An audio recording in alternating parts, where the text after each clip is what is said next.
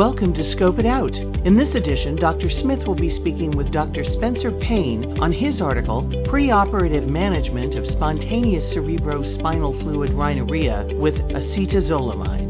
This edition of Scope It Out is made possible by support from Aranex, makers of the Clarifix cryotherapy device. A breakthrough solution for chronic rhinitis patients, Clarifix offers ENT physicians an advanced, minimally invasive approach to effectively treat patients suffering from chronic rhinitis. Visit us at www.clarifix.com. That's www.clarifix.com. Hello and welcome to Scope It Out, the podcast of the International Forum of Allergy and Rhinology. I'm your host, Dr. Tim Smith, and today I'm very happy to be joined by Spencer Payne from Charlottesville, Virginia.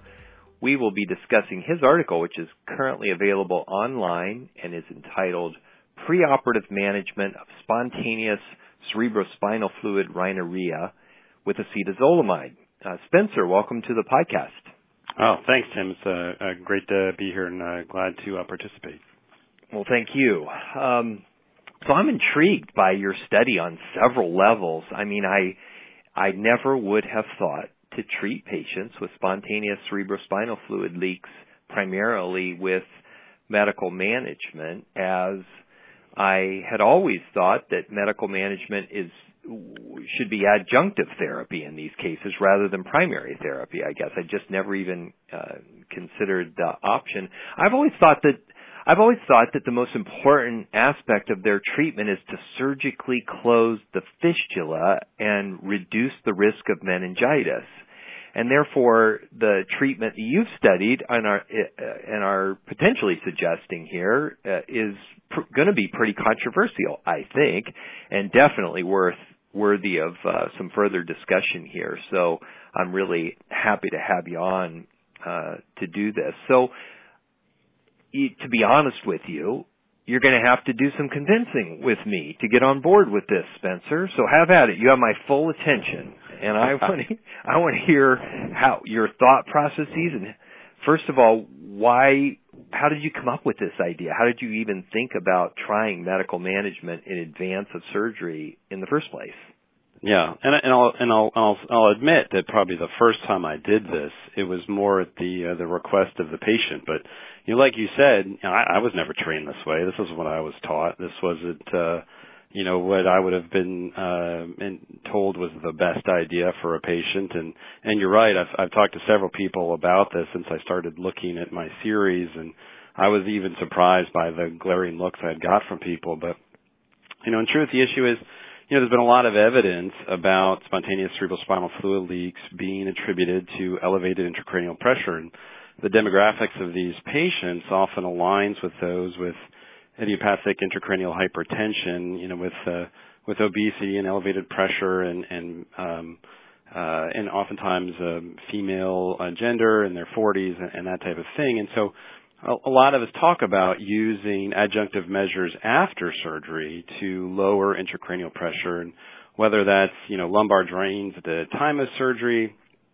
or Diamox afterwards, or acetazolamide, which has been used to try to reduce pressure in order to prevent immediate failure or recurrence. And so I had this patient who had been sent in to me, and they had been dripping for months, and we ran through the ladder of options from endoscopic repair to craniotomies and all of these other things. And they said, well, why can't you just give me a pill? And I thought, well, could I just give you a pill? And we had a long conversation about it, and we talked about the risks of meningitis and those types of things. And in the end, the patient opted to try this acetazolamide in a lower formulation than what I usually see will cause side effects. And sure enough, it worked. And within a couple of weeks, she called me back and said, I'm not dripping anymore. And I said, well, that's now I can't say that this was necessarily a bad idea. And then there was and I hadn't really thought much more about it. That was kind of my N of one. And, it wasn't for a while, and probably a couple of patients had passed after that, where I had another patient who had kind of a similar question and there was just going to be issues with scheduling them for the operating room in a timely fashion. I says, well, at least in the meantime, let's get you on a good regimen of stool softeners and reduced activity, and there's this other, pill that reduces CSF pressure, so why don't we have you on this while we're waiting to get you on board and we finish your medical workup. And sure enough, that person got better as well. And so then I just started offering it to patients kind of as a dual parallel thing, which is based on the structure of my operative schedule. I would, usually there's probably about a 4 to 6 week delay between when I would see these patients and when I'd be able to operate. And so I would just initiate them on the therapy that I had planned to put them on post-op. And, a certain number of them would fall off and report that they had gotten better before we actually got to the surgical date. Okay. And your definition of getting better or the outcome is that their nose stops dripping CSF. Correct. Yeah. Okay. Their nose stops dripping. Okay, so, which is good because that really does bother these patients. Some of them can leak so much they wet their pillowcase at night, every night, and they'll describe these types of, quality of life type things. I guess my concern, however, remains that there is theoretically, there is an epithelialized fistula between the intracranial cavity and the sinus cavity. And by reducing the intracranial pressure, perhaps there's not fluid coming through that fistula any longer, but that fistula has not healed over or closed itself, or if it has, I'm not sure I understand the mechanism of how it could do that, in which case the patient is still at risk for meningitis over the longer term. So that's where I have trouble understanding where the primary outcome here for me would be closure of the fistula so that we reduce their risk of meningitis rather than reducing the liquid flowing from their nostrils.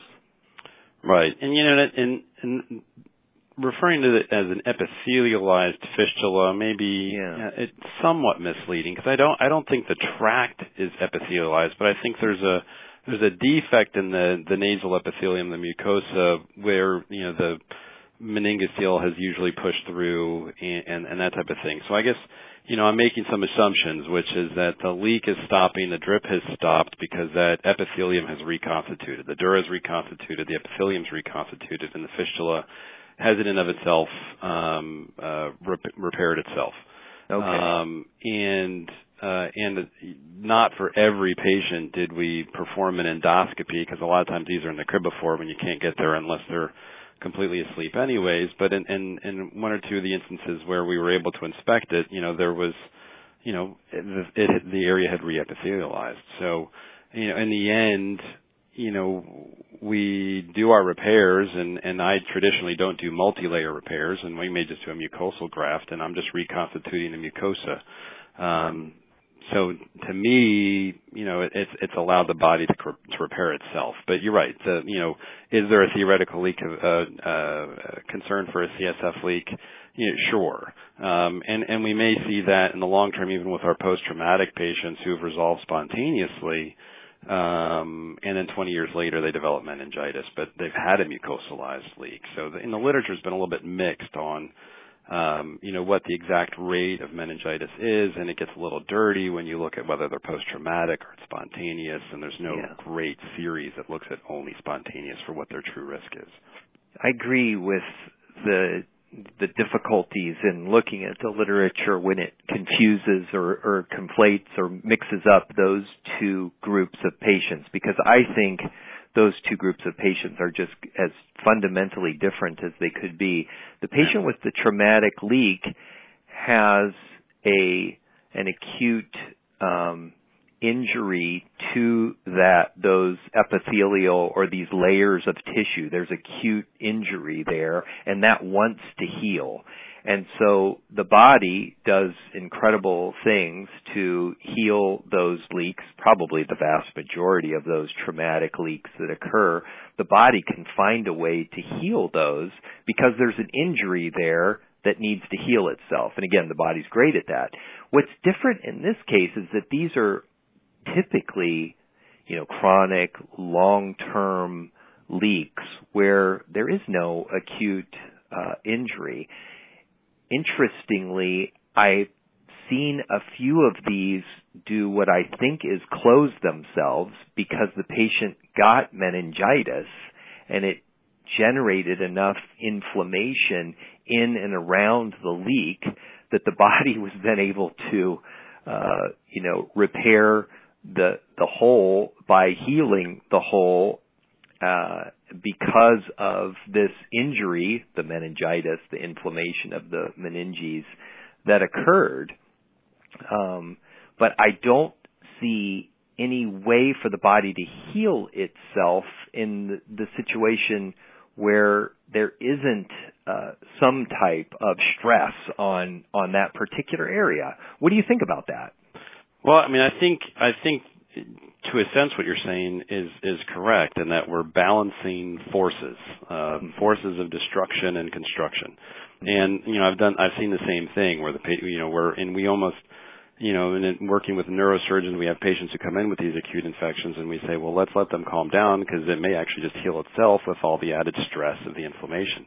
Yeah. But I think even with these long-term fistula, these long-term wounds, what the issue is that there's been a chronic force, and our assumption with this disease process is that chronic force is the elevated pressure, and if we could reduce that force, then the natural tendency of the body to restore itself can occur, and so that's what we're attempting to do, which is reduce that force, that elevated pressure, so that it doesn't overcome the tensile strength of the epithelium or the dura to repair itself. Yeah. No, it is a very interesting way to think about it. I struggle with it, because I guess my concern is that there are these patients walking around who maybe are no longer leaking. The fluid was our indication that there actually was a fistula there, and now we've taken that indication away, but that the fistula persists and that the patient's risk of meningitis persists. And you and I think would agree on this, that your study in terms of the follow-up is not long enough to pick up on the risk of long-term meningitis in someone who might still have a fistula. Is that fair to say? Well, it depends on what long-term is. I think our average follow-up for the patients who did not get to surgery was 470 days. So over a year. So we certainly didn't, cast them to the wilderness and cross our fingers and kind of leave it as an as needed. I was just as concerned about these issues as, I think you and our readers and listeners are going to be. So, what is their, 2, 3, 5, 10-year risk? I'm not sure, but at least in this series we had no episodes of that, with our average follow-up being 470. Yeah. A year and a half, a year yeah. and a third maybe. Yeah. I don't know. I do think that there are a lot of people who walk around with spontaneous CSF leaks for years and they just don't get meningitis. Right. Yeah. I guess the issue is that when they do get meningitis, it's a life-threatening illness, and thankfully we've gotten a lot better, at treating it over the years, and I think hopefully fewer and fewer patients are suffering severe morbidity or mortality from meningitis, but it definitely still occurs. And so when you balance the risk of a life-threatening infection with this, to me, it complicates the situation that much more. So when you talk to the patient, you tell them, hey, look, the standard accepted way of doing this is a surgical procedure to fix the leak. Right. And if if we don't fix this leak, then there is some risk of meningitis occurring over some period of time, and that's really difficult to quantify, I think. Right. Yeah. I think that all goes into the consenting process, which is you have a leak. As long as you have this leak, you have a risk of meningitis. That risk is not necessarily a certain number. We can fix it surgically. There is a risk of meningitis from the surgery itself. There's a risk of meningitis during the healing period. And there's a risk of meningitis and future leaks if we don't address the underlying pressure issues as well. And so then we tie in the other option is the medical therapy, which, works in some people. It's not great for everyone. But then there's a continued risk of meningitis with that, which is not a number we can necessarily, put on that. And so it really does require, a real open and honest conversation with the patient, and that's what we've been having. Yeah. Now, acetazolamide, I assume that this is a medicine that they would then be on for the rest of their lives. Yes, and what I talk to them about is that it's kind of part of their management system as while we hope that we address other patient-related factors. We know that weight and blood pressure contribute to this. There's some evidence that obstructive sleep apnea plays a role in elevating intracranial pressure, especially at night or during the apneic episodes. And so part of their, my comprehensive workup for these patients is getting sleep studies and getting them with their, their PCPs and nutritionists and working towards weight loss. And we talk like that this is a treatment that is to hold you over until we can address some of these other patient factors. And when we look at the article, and there's one table that talks about getting MRVs and some other findings related to leaks, including sinus stenosis or transverse sinus stenosis. We're evaluating these processes. If there's a dural venous sinus stenosis that's increasing the pressure, if they have sleep apnea, and then we try to address all of these other things and then give them the option to potentially come off of these medications. A lot of these patients have some underlying symptoms of elevated intracranial pressure too, and the patients with pseudotumor cerebri and other diagnoses of this is a medication they stay on lifelong. And it's amazing actually that I think we don't see more of our patients develop some of these more significant pseudotumor-like symptoms after we repair their leak and close off the fistula. Yeah, it's interesting. My own experience with spontaneous cerebrospinal fluid leaks is that I have repaired the leak surgically. It's usually in a multi-layered fashion in these cases only because I think of the pressures, the forces being placed on these particular repairs as being higher than the forces placed on other repairs where I might just use a single layer mucosal graft coverage, for instance. Mm-hmm. And I do not use lumbar drains in this patient population. I've really abandoned lumbar drains across the board for the vast majority of CSF leak repair, so it would be unusual for me to use one of those now. I used to use them. I think we all used to use them very, very regularly with almost all CSF leak repairs, but we've all also kind of moved away from that. What I've found in my own population and just own experience over years is that repair generally does the trick, as the literature would suggest, on the order of 90% of the time in the short run.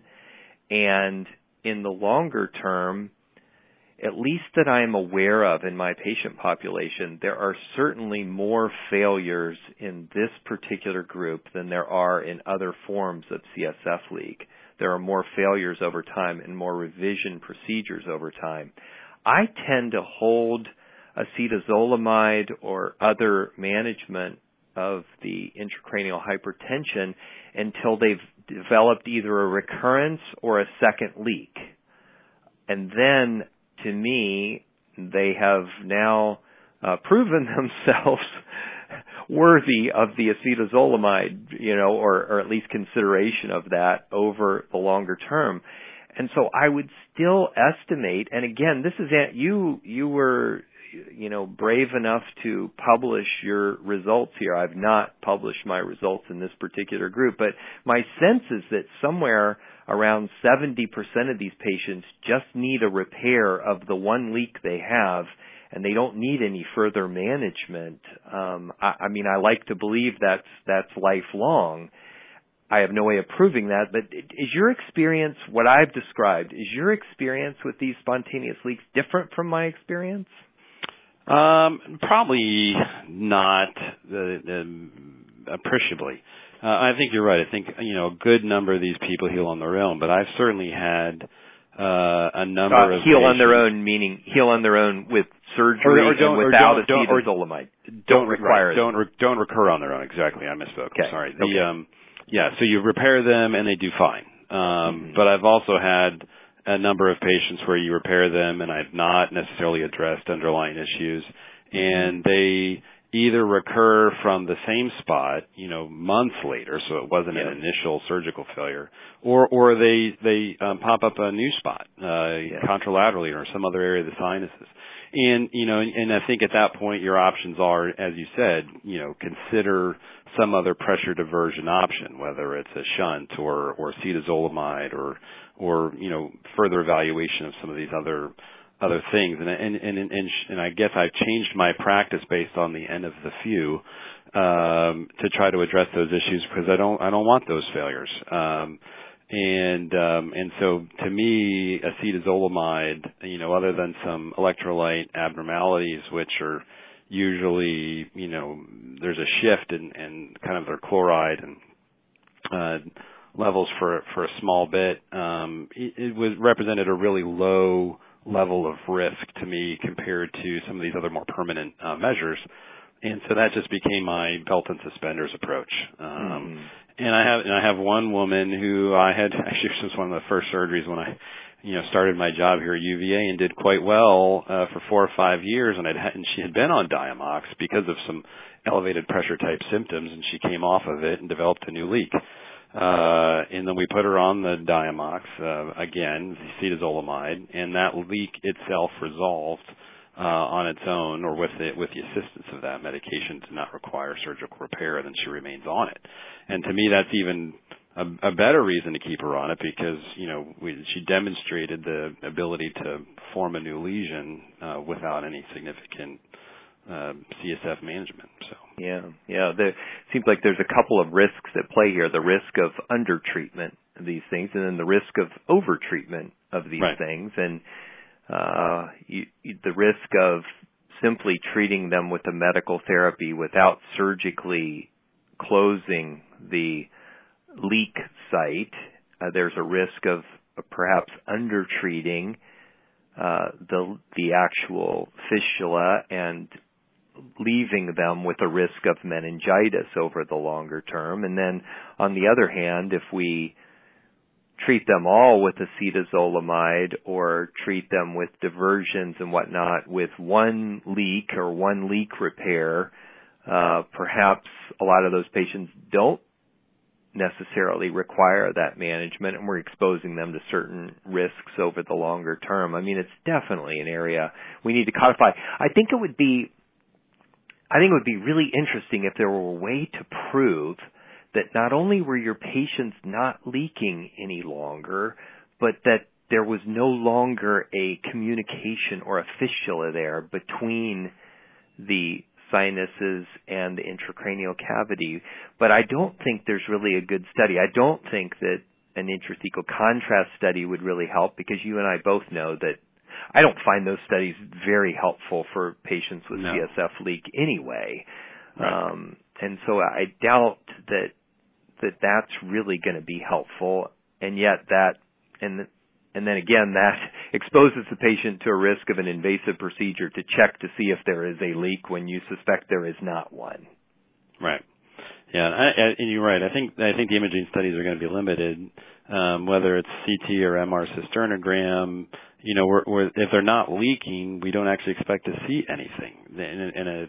Even just a high-res CT, we don't necessarily expect the bone to reconstitute, even with a standard surgical repair. So, what changes do we necessarily look for in that circumstance? And I'm not sure. You're right. We wrestle with the same issue of who to treat with these types of adjunctive therapies and who not, and do you subject everyone to a lumbar puncture with its level of risks, and when do you puncture them? Is it immediately post-op? Is it several weeks post-op? Are there other less invasive measures of intracranial pressure that don't have some level of variability, and there's some non-invasive measures, but they can, the inter and intra-rate reliability aren't so great. So it's somewhat of a conundrum, and I stumbled into this process, but thought it was, worth the discussion. Yeah, absolutely.